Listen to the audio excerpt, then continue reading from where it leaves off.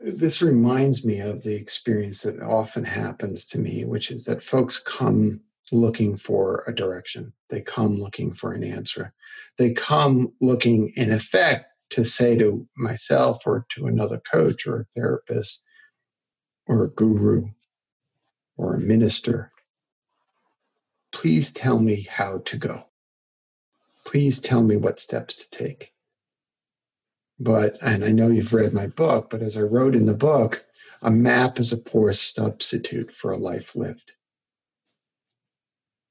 See, what can happen is in that anxiety and that wish for safety and serenity and equanimity, we can project into the plan things that it's incapable of giving us, which is serenity, equanimity, right? Because what's real is that the unexpected happens. And so let's go back. I really admire your wish for the unchanging core. But I think that you're conflating the map with the unchanging core. And that the core for all of us really needs to be the answers to the core questions that I always ask. Who are you? What do you believe to be true about the world? What kind of leader are you? And I know you identify as male. What kind of man are you? What are your values? How would you like the world to be? See, the answers to those questions will point you to your own core. And I get that the pandemic has upended all of the plans you had for the accelerator. But what has it not upended? That's the question. What remains true? Welcome to the Reboot Podcast. We are so glad you're here.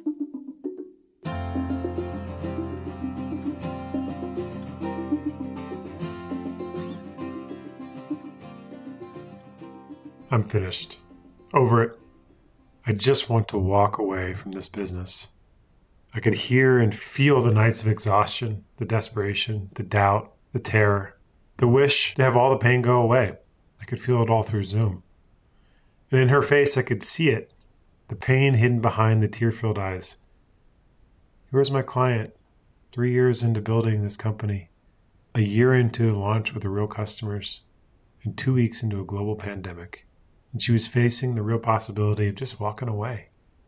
They had a plan to scale up the team, to scale up the marketing, and had even accounted for wiggle room to figure out the product. But what was missing from this plan? What had they not included, rightfully so? A global pandemic. And now the harsh truths faced her. Her business needs cuts, big cuts, life-disruptive cuts, and it was almost too much to bear. I don't know where to begin. I don't want to begin. She was desperate for ground in a groundless moment. But how does one find ground amidst great uncertainty? 2020, pandemic or not, has been a tough year for me too. But like so many, the pandemic just amplified everything. The fear, the doubt, the uncertainty. I found myself, like my client, feeling at times like I'm standing in a quicksand, yearning for something solid beneath my feet. But in the fear, my default act in the quicksand is to reach out, to frantically look around me, to move, devise a plan on the way out. And in the motion and the commotion, my frantic attempts to find ground actually leave me feeling more groundless, and lead me to sinking into the sand. But I'm trying to find a new way through, trying to support clients in finding a new way through, standing still and starting with who? Tell me, I said to her, why did you start this business in the first place? She paused and took a breath. I started this business because I want to build something that can help people. I want to build something that means something to others. But why you? I prodded. Because I'm a builder, and I want to build things that help people. And I could see here how building something would not only help people, but someone I love. So who started this company? I asked. A woman who is committed to building something that helps people. A woman who is willing to take on hard things because they matter. Her body straightened up. Finally, a little ground. Now, I can't plan away the uncertainty of the pandemic, just like my client can't plan her way out of the pain of making cuts. But what she can do and what I can do is ground myself in the certainty of who I am and what I care about. What kind of man, what kind of father do I want to be despite the uncertainty? What kind of leader am I despite the challenges? That's where I can find some solid footing, inside, then out. Rajan is a man who knows how to plan and plan well. My first exposure to him was just before the VC bootcamp, and I found myself truly impressed and even blown away by the quality and depth of the materials he sent ahead. It was clear he was a man who spent a great deal of time working on himself and working on a plan for his life. But like all of us, his plan did not include a global pandemic, one that has brought so many challenges to the leaders in his incubator's portfolio, to the leaders he's now supporting. In this conversation with Jerry, Rajan and Jerry talk about facing great uncertainty and where to even begin to find ground in a world of groundlessness. Enjoy.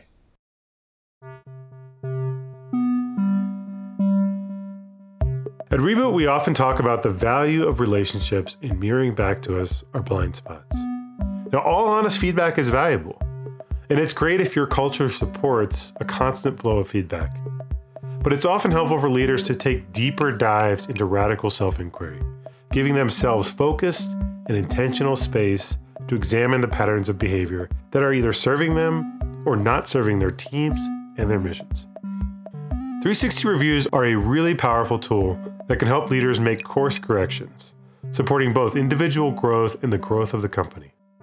While there are many approaches to 360s out there, what we have found to be the most helpful to our clients is to approach the 360s as an extension of the coaching conversation. Most leaders don't care how they rate numerically on a list of abstract capacities. And even if they do, it's tough for them to really know how to make use of that kind of data. But if they can hear through the voices of their colleagues how their behavior is making impact, and if they can be helped by a coach to see more clearly the choices available to them for change, the benefits can be immense. If you'd like to learn more about Reboot 360s, you can go to reboot.io/360. Hello there. It's good to see you again. How are you? I'm doing great, Jerry. Good. Why don't you take a minute and introduce yourself, and then we'll sort of dive right in. So, Jerry, my full name is Thiyagarajan M. I go by the name Rajan in the short form. And I'm a partner at an accelerator called Upekkha, which is an accelerator based out of India. And we focus on only SaaS-based startups. And we have a unique focus where we ask people to work on getting the capital efficiency first and then help them grow from there. And we call this way of building SaaS companies as value SaaS. Prior to that, I was a product manager. I did a startup, worked for about 17 years. I started out as an engineer 17 years ago. Mm-hmm. And we met live and in person at a recent investor-focused boot camp that Reboot did. Yes. So I had the pleasure to meet you in Reboot early this year. And I would say that, that was an amazing experience because I'd been following your work since 2006, 2007. I've been reading Fred Wilson's blog for very long, and that's how I came across your work. I'd been following the boot camp, so finally I got to attend that this year. My partner did last year, so great to know you in person, Jerry. Well, it's very, very sweet and kind of you. And I remember you telling me that you've been following me and my work for that long. And I feel both honored and a little burdened. I want to live up to your expectations. So I'll say that so that I can release myself from that. So tell me, what would be helpful to talk through today? What are perhaps some questions you might be holding? And you're in Mumbai right now, is that correct? I'm in Bangalore right now, and it is raining. Gotcha. Yeah. So questions that might be helpful for you to hold. So when I came to Reboot, I had put together a North Star plan for me, planned out for about 7 to 8 years, looking into the future and what I want to do. And I had a framing for that called Game Player Fit. The way I ask myself this question is, what is the game that I'm playing in professional life and personal life, and what type of a player am I? And where can I find that game player fit? Different people call that in terms of ikigai, or even the word called flow. So there is an external game that you're winning in life, and then there is an internal score that you're keeping.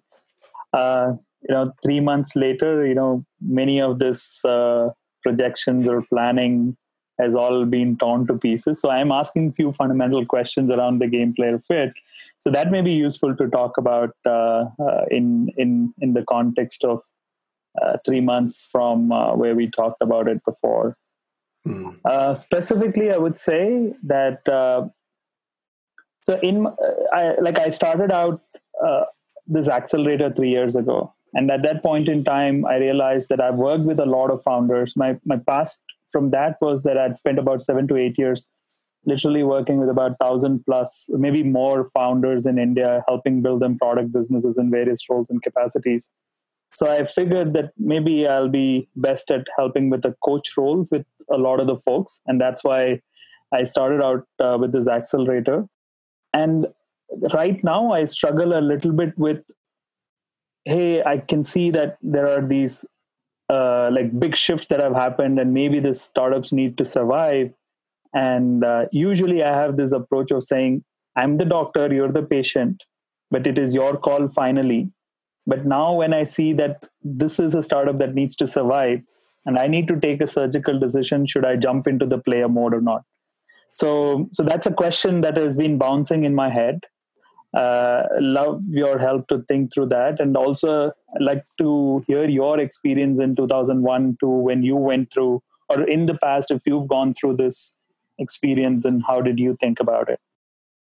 So, as is often the case, and you have worked and experienced me enough to know that I'm not going to give you a direct answer. I'm going to give you an indirect answer. And because I actually firmly believe you know the answer, but I think you need some guidance on it. So you used to have this plan, and it was a 7 to 8 year plan.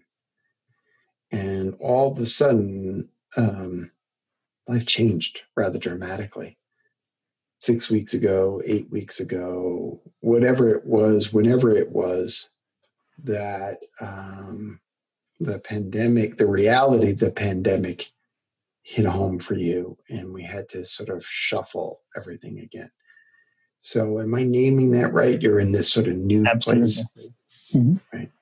So let's talk about the nature of planning for a moment. In all my years as an investor, not one company ever successfully executed all of the things that I invested in, successfully executed all the items and the exact plan as they laid out when they sought funding. And just take that in for a moment. We spend an enormous amount of time plotting and planning, and then life happens. And I have been talking about that, or relaying the teachings I have learned about that, about the nature of impermanence and the way in which we should hold lightly plans for over a decade. And it's still viscerally shocking when all the plans are torn asunder. But it wasn't supposed to be this way, right? You and your partner were supposed to have an accelerator. You were going to have a couple of exits. You were going to take that money. You were going to roll it into another investment program, and then sunshine and roses and sweetness and light and honey for the rest of your lives, right? And then all of a sudden, reality hit. And for those of you who are listening, Rajan is nodding a lot. Right. So what was the point of planning in the first place? What was it that you were trying to do? So it's trying to find a unchanging core, right? In the sense that as startup, in the journey of startup, you're going to be able to have to make decisions where there is going to be not a lot of data, a very uncertain environment, but within that, find that anchor around which, when like everything is doubtful, we could say that, look, I'm going to anchor around this. And then, like, if you use that North Star as the guidance, then kind of think backwards from there. What else do I need to shape and put together? But really the key point was like, what is going to be that North Star? Right? So in times of difficulty, that could help you make those tough decisions. So that was the first point. The second one was like, am I going to allocate my time in accordance to that particular North Star? So those were like, the high level 2 components, I would say, the part of the plan. I mean, we can't create Excel sheet reams and say that this is exactly what I will do on this particular day, but the principles that went behind the planning were these 2. And so what you were trying to do, let me reflect back what I hear you saying. What you were trying to do was to find the thing that was unchanging in the midst of all this uncertainty, the thing that you could always say, and you use the term the North Star, the thing that would guide you. And what you associated with that core was the plan. Am I getting that right? Yes. Right. And so, in a sense, what I think you were seeking was a map of the world. A sense of that if I had the plan of action, then I could. What would it do for you emotionally if that were the case? I would have a sense of I would say, like, calm achievement. I mean, for me, if I had headed in this direction, I thought I would get the flow, or that ikigai is the word that we use it, saying that if I went in this direction, to make it very specific, right? So I said, if I work with 100 founders, help them, advise them, get them to a financial, meaningful outcome for them, then that will be great, right? So now, like, where that is changing is that maybe I should work with one of them rather than 2 of them than to work with 100 of them, right? So initially my North Star was I want to work with a few set of them, versus now saying that's the second part of my question, which is that now, do I become a player or should I continue to be a coach? Right. And so you want an answer to that question in order to give you a sense of what? Safety? What does it do for you? It's not safety. It is more a sense of this is a game where I will feel at peace. So what you really want is to feel at peace. Yeah, this is a game I know that if I play this particular game instead of playing a coach, instead of being in the arena and working with the founder or being the founder and building a business, in saving that business is what may give me more peace. So that's the change in North Star that I'm seeing. Right.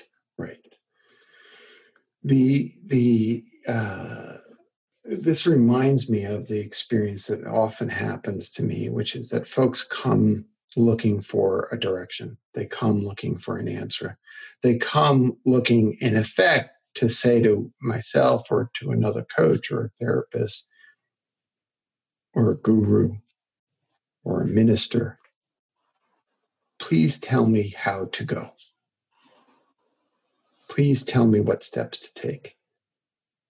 And I know you've read my book, but as I wrote in the book, a map is a poor substitute for a life lived. See, what can happen is in that anxiety and that wish for safety and serenity and equanimity, we can project into the plan things that it's incapable of giving us, which is serenity, equanimity, right? Because what's real is that the unexpected happens. That's right. And so let's go back I really admire your wish for the unchanging core. But I think that you're conflating the map with the unchanging core. And that the core for all of us really needs to be the answers to the core questions that I always ask. Who are you? What do you believe to be true about the world? What kind of leader are you? And I know you identify as male. What kind of man are you? What are your values? How would you like the world to be? See, the answers to those questions will point you to your own core. And I get that the pandemic has upended all of the plans you had for the accelerator. But what has it not upended? That's the question. What remains true?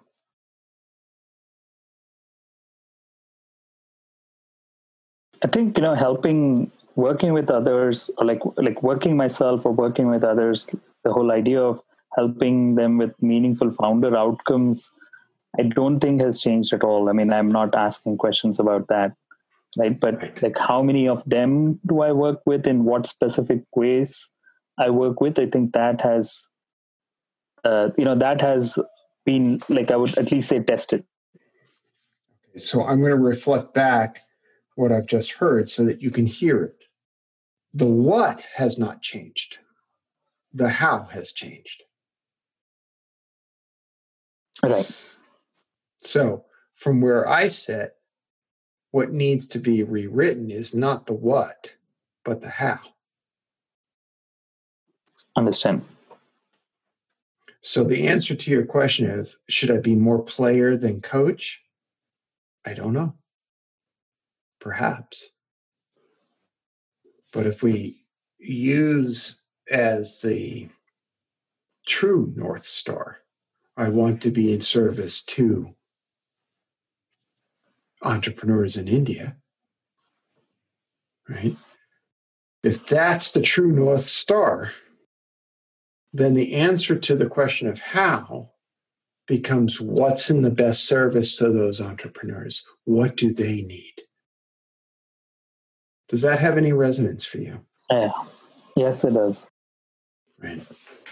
So I like the point that you said about conflating North Star with the map, right? Maybe like the unchanging core is that of, like, it can't be the map that is the unchanging core, right? I mean, it can't be an unchanging map. Maps change, but like it's beyond the map that has to be asked, and maybe it's in the realm of what and why, and not in the realm of how. I think, maybe there is the same thing applies, and I'm just, sort of thinking aloud with you here, Jerry. That was the part of my second question, right? And this is something that we discussed in the boot camp as well, that I said that, all of us hold these beliefs, and those beliefs, we can call them as maps. But if we change all of our belief, like change all of our maps, right, then the problem of ship of thesis comes up. Right. So who am I? Right. If I keep changing a lot of that, and then how do I distinguish between, am I changing the unchanging North Star, or am I changing the map? And we're blind to both. How does one distinguish between the two? Well, why don't you take a minute and explain what you call the ship of thesis problem? So the ship of thesis problem is this old Greek mythology where there is this ship, which is supposed to be a mighty ship, and a lot of people have used it for many, many years for war, but then it's made of wood, and woods decay. So they change one plank, and over a period of time, every inch and nook and corner of the ship's plank is changed. So then the paradox really is that if every plank of the ship is changed, and the previous ship was called thesis, then does it remain thesis anymore? So every belief that I hold, if I have to change, or like every map that I carry, if I have to change, then I'm the same person or not. And so how do I distinguish that becomes, how do I distinguish between map and the unchanging core? I think here again, you're conflating. And I think what you're conflating, as we were describing before metaphorically, the North Star and the map. Okay, a map is an instrument. It's an approximation. Just like a business plan is an instrument, an approximation, right? It's a tool. But business plans and life plans are not businesses and lives, right? And so the good captain holds the map while they're on the, while they're traversing the landscape, but they're simultaneously reading the maps and reading the landscape. And many times, many times, the map was written by someone who missed parts of the landscape, or the landscape has changed.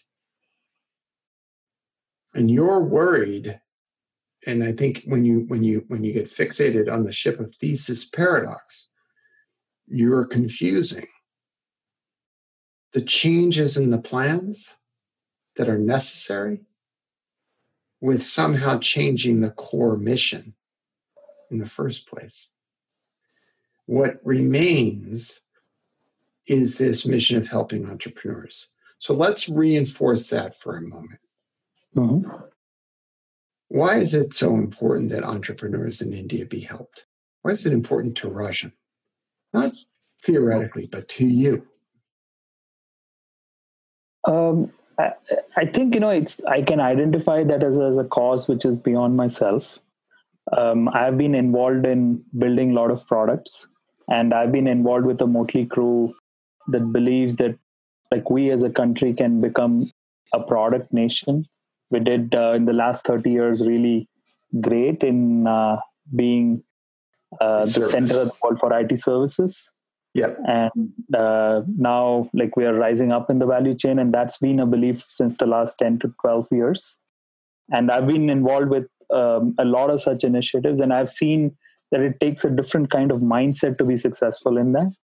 And I've seen a lot of mistakes being made. I've seen like great entrepreneurs pour energy, including myself, and that not turning into any outcome for them. And I feel that that's something that needs to be supported. I've gone through that experience myself. So it's a larger than myself purpose that I can align myself to. And that has like great joy for me, and it has like meaningful impact for people around me, whether it is at a personal level, family level, friend level, or at a country level. So I'm going to reflect back to you some of the things that I heard. Having meaningful impact at the personal, family, friend, and country level gives you great joy. That you and this motley crew, as you called it, are really focused on doing something for the country, which is, to use your words, moving it up the value chain. Or in other words, to make the country, which really consists of people like you, your family, your friends, and countrymen, be more valuable. That's correct. And so by helping entrepreneurs, what you're helping is the entire country of India and its 1 billion plus people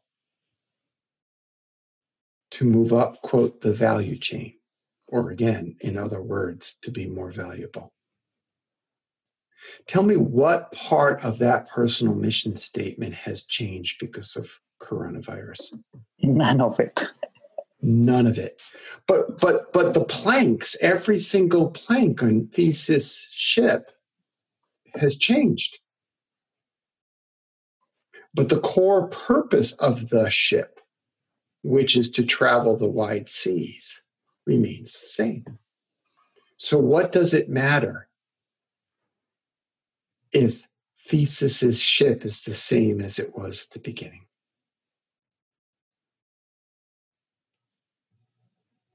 You see the conflation that may be going on for you? That's right. Yep. Let me ask you something. Why is it so important that India be more valuable to you? Not some theoretical, and if you quote Greek mythology, I'll yell at you. Why is it so important to you? Yeah. So I would put it this way. I always found it joyful to do projects which are beyond myself, right? There is a mission and I work with great people and we are furthering that mission. And this is a mission, I would say, at least for the last 12 or 15 years, I've been able to inch towards with different set of folks or in different ways. Whether it was a think tank that I was part of or the communities that I built in the past before that, or even the product leader roles that I was playing or doing before. In every one of those roles, I was able to see myself in being able to find this cause which is larger than myself and that giving me joy. So I don't think, it is like something outside. It is when I work in a project like this, it gives me joy. I feel the flow. I feel energized. I say, oh, like this is the kind of projects that I need to be spending my time on. So at one level, it produces an internal sense of flow for you to be working on a mission that is outside of your own self, outside of your own purview and your own little bubble of you. Okay, I got that. And is there any reason why it's important, why a nation of 1 billion plus people should rise up in the value chain? I'm projecting and leading a little bit here. Well, I mean, there I can talk about some projections. India as a country, in the IT services, it created about $360 billion of market cap, which means that it has given jobs to about 4.5 million people, right? And if we build it through product companies, then the same number of people will generate about $1 trillion of value, right? And that creates a lot of value for the entire economy. So that's more a financial projection and things that you can estimate and say, hey, this is how it's going to be. But if you really look at what IT services did is brought a lot of people from middle class, lower middle class to middle class to creating wealth for themselves. That's the big change that IT services in the last 30 years brought to the country. And if you rise up in the value chain, that impact only gets multiplied. What happens to individual families and individuals if there's more economic activity? What happens to their ability to feed their children, send them to school, give them clothing, give them shelter? What happens? They lead more meaningful lives, I would say. So what we're talking about here, the mission and purpose that is unchanging and it is outside of you, is to lift up the lives, not just of companies, but of individuals, people. And here again, seems to me, that's a value expression that is also unchanging. So what remains is the question of how. And the short answer to your question is, I don't know how. But I bet you do. How did you come up with the idea of the accelerator in the first place? So the accelerator was actually created by my partner. I joined a few months later. And, it was based on his experience. He was at Microsoft Ventures, ran their accelerator program for about 5 years, and realized that the B2B companies cannot be shoved down the unicorn path. They need more than 3 months of support, and they need the ability to get to product market fit, and we saw that the highest mortality rate was that. And I was doing different programs called roundtables, and I was at Intuit. I ran an accelerator inside. So I had also came to a similar conclusion. And we said, getting everybody to just fundraise and look for more fundraise is not the answer. You should spend 2 years with them, get them to $1 million in revenue, and they should be able to do that in less than $200,000 of funding. That was the going in thesis. And we had seen that work in our past life. And we said that this is what we should do. And then we also said that we need to design this through a skin in the game principle. So we said that we will help these companies get to $1 million.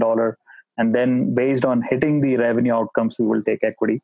And then said, after that, you decide whether you want to build a $100 million company, want to fundraise, or you want to just build a lifestyle business. It's a choice that you take later.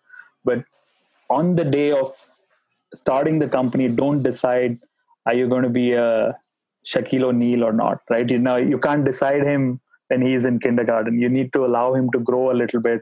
You need to give him that support. And then after that, you should decide to go big or go home. So reducing the mortality rate and getting to that $1 million, which we had witnessed between 2011 and 2016, is what led us to create this accelerator called Upekkha. So what you need to do now is develop a slightly altered plan for how to go forward and to sort through what is the relationship between myself as player and myself as coach. Meaning, am I more of an operator now than an investor, or am I more of an investor than an operator? And navigating and calibrating around that needs to change in response to the changed landscape. Got that. I know you had some other questions, and I want to make sure that we leave time for some of those. Sure. So this entire event of last few weeks has left the world to be like a Bermuda Triangle of beliefs. So every belief seems right, and the opposite one also seems right.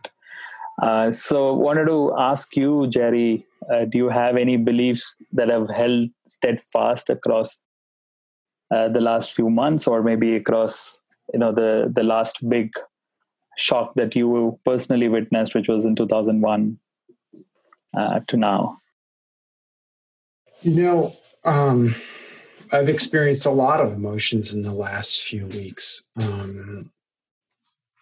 Sadness, fear, anger, joy, happiness, a profound human connection to others.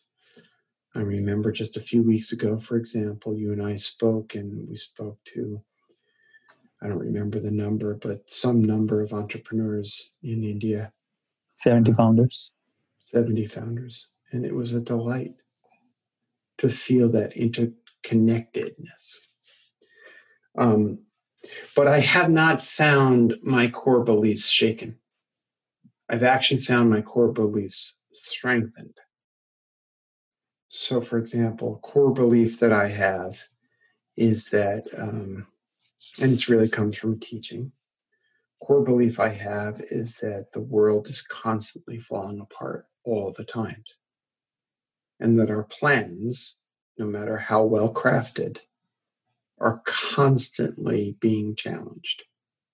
Because I thought this was going to happen, and then something else happens. What I have been taught, and what I have come to see the visceral truth of, is that holding tightly to those perceptions and projections of the way the world is supposed to be and should be in the future produces an enormous amount of pain and suffering. And yet just not caring doesn't really work at all. And so what in the strengthening of that understanding of the world, I've come to appreciate emotionally the value of grief. I'm going to say that again. I've come to appreciate the value of grief. And we can grieve the loss of plans, the loss of dreams, the loss of wishes. And it's important to go through that grieving process in order to create space for the reinforcement of that which we know to be true. So for you, for example, you know it to be true that that people in India have benefited from economic activity, even as there's probably been an exacerbation of inequality in many ways. But many people have benefited, and you know it to be true that moving up the value chain, as you put it, will benefit more people, and that in your heart, that is a good thing because it means more food on the table, more education, more capacity to grow for people. Well, one of the things that I know to be true is that we need each other deeply and powerfully. And I cannot imagine a calamity happening to humanity that is a more viscerally powerful expression of the lesson that we need each other. I need you, Rajan, to stay home, even though you are thousands and thousands of miles away from me. I need you to wear a mask outside. And you need me to do the same thing. So one of the things that I have come to have strengthened for me is that when the world is falling apart, what is absolutely more true than ever before is that we need each other. How we can help each other, well, that's very different. Because 6 months ago, the how might have looked like, when we first met in January, the how might have looked like, when is Jerry coming to Mumbai to talking to the entrepreneurs? And that was a wish, right? That's still a wish I hold. I can't wait to get off a plane in Mumbai and experience that. But right now, that is not how I can help.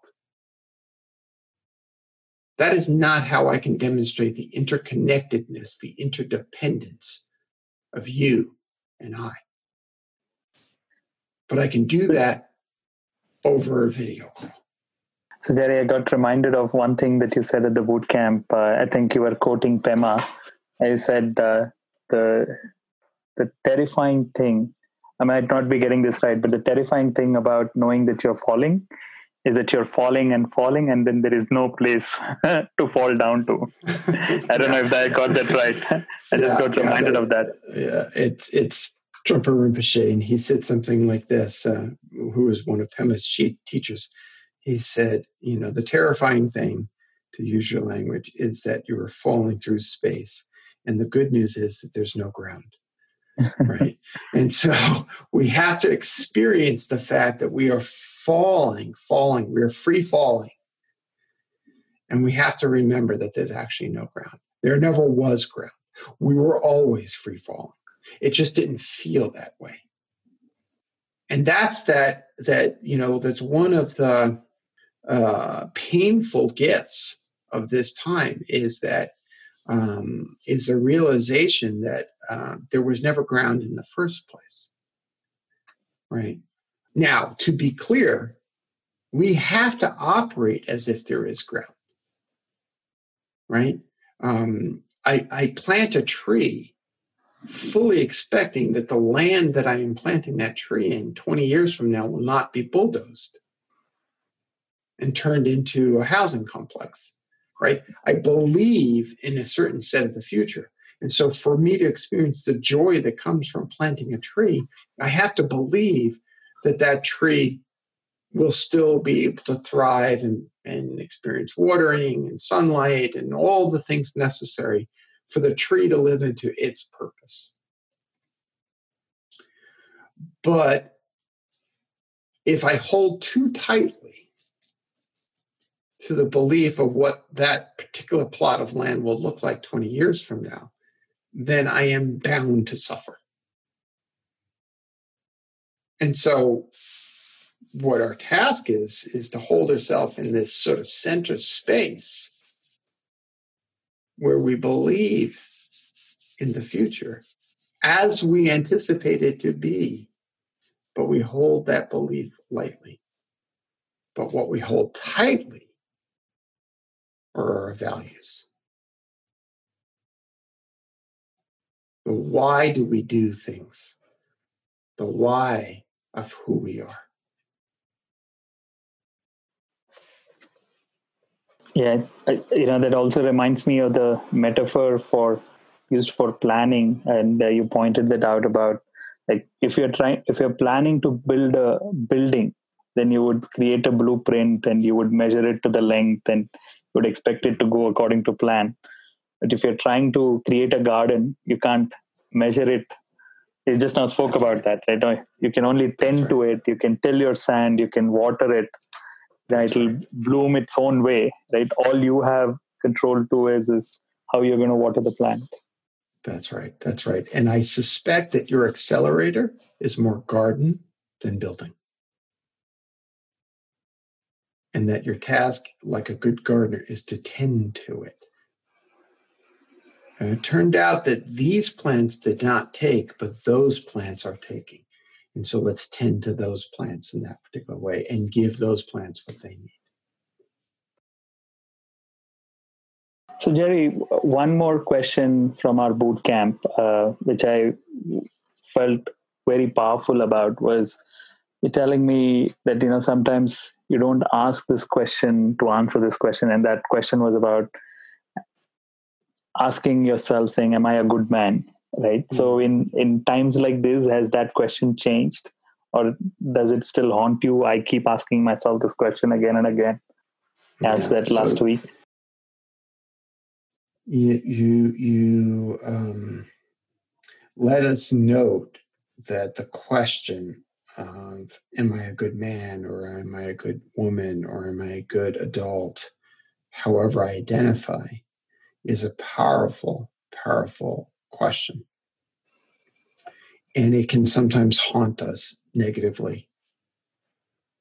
It can sometimes hobble us and make us feel that we question our worthiness. And like all good questions, it can also compel us and drive us to the next level of behavior. And another way to look at it is to say to ourselves, am I living up to my aspirational values? Or as my teacher, Parker Palmer, and I once asked on a podcast, how have I been kind? So you asked, am I still haunted by that question?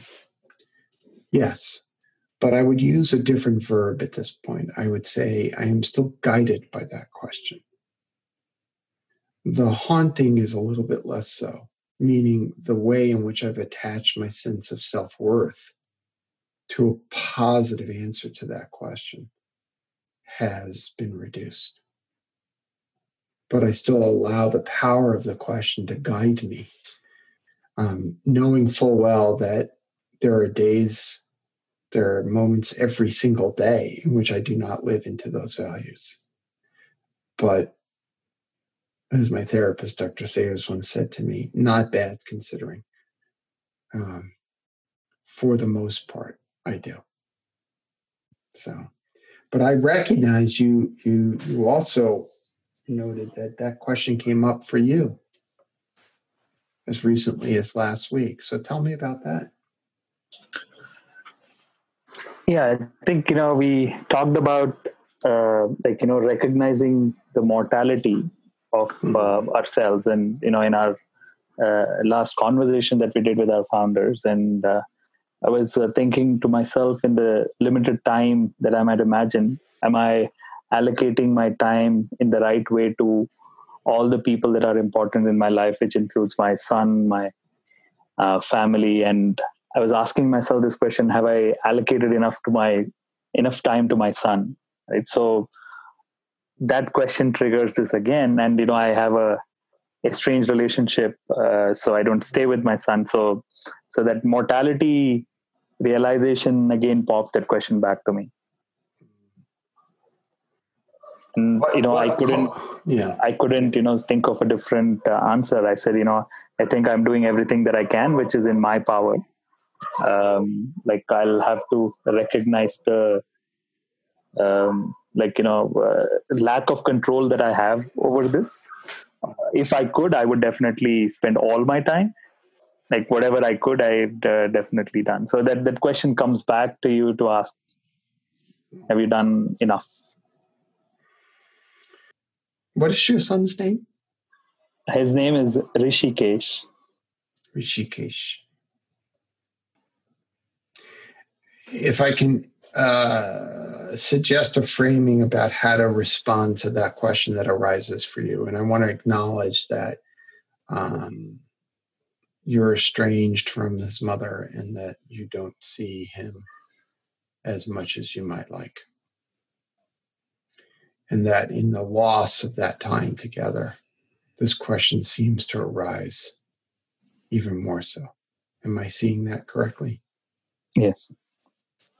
So we just sort of pause and honor that. That's painful.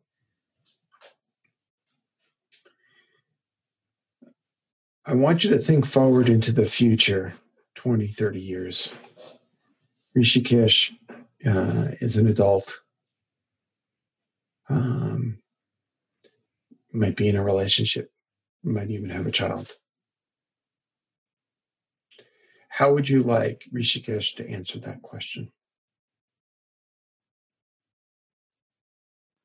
Yeah, I would like him to be less haunted by this question. So you'd like him to, we were using the phrase before, guided perhaps and not haunted by. Not exactly. Yeah, that's a good way to put it. And so perhaps, as I often say, that if we want our children as adults to live in a particular way, then the calling to us is to be that way ourselves. And so when the question haunts you instead of guiding you, perhaps the thing to do is to envision what it is that you want to model for Rishikesh, so that the someday in the future, when that question arises, it can guide and not haunt.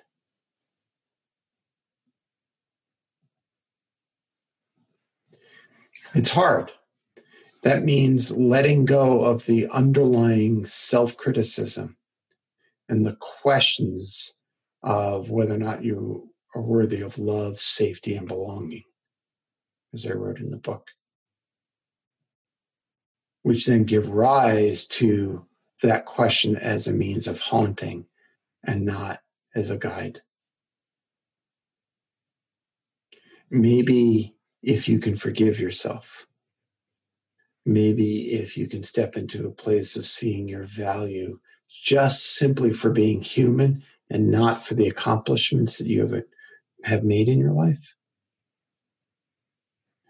then you can use the question of, am I a good man, to guide you into making decisions that you will be proud of, rather than stepping into guilt and regret.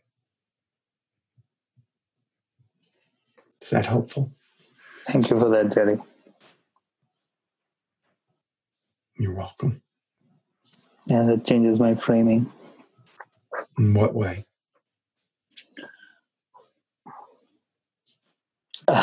Exactly the way you said it, right? So instead of being troubled by it, use that as a force to move forward. Mm-hmm.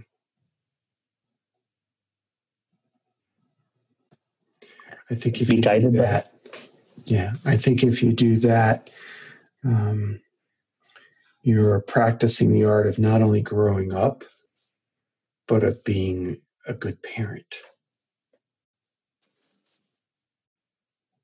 because you're creating space to forgive yourself and creating space to, what we say in Buddhism is the experience of begin again.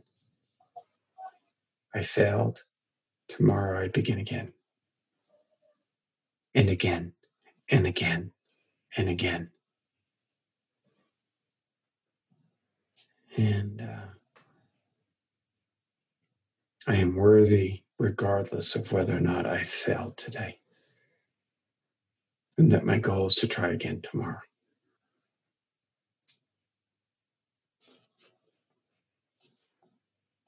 I want to thank you for coming on the show. I recognize that you have been following my work from afar, and that so our friendship is now our mutual friendship is now only a few months old. But one of the things that I have experienced about you since we first met is the thoughtfulness with which you hold such questions. And I often see your mind trying to puzzle your way through to an answer. And I just want to respond to you more as an older brother than as a coach or even someone that you perhaps may have put on a pedestal from afar, and just say, I see you. I see what matters to you. And I admire that in you. And thank you for that, Jerry. You're welcome. And thanks again for coming on the show. I really appreciate it.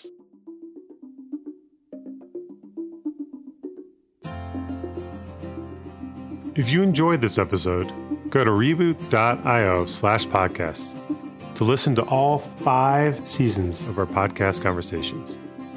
And leave us a review on iTunes. That's the best way for other people to find and enjoy the show just as you have done. And don't forget to join our mailing list at reboot.io/signup so you never miss an episode. Thank you for listening. How long till my soul gets it right? Did any human being ever reach that kind of light? I call on the resting soul of Galileo, king of night vision, king of insights.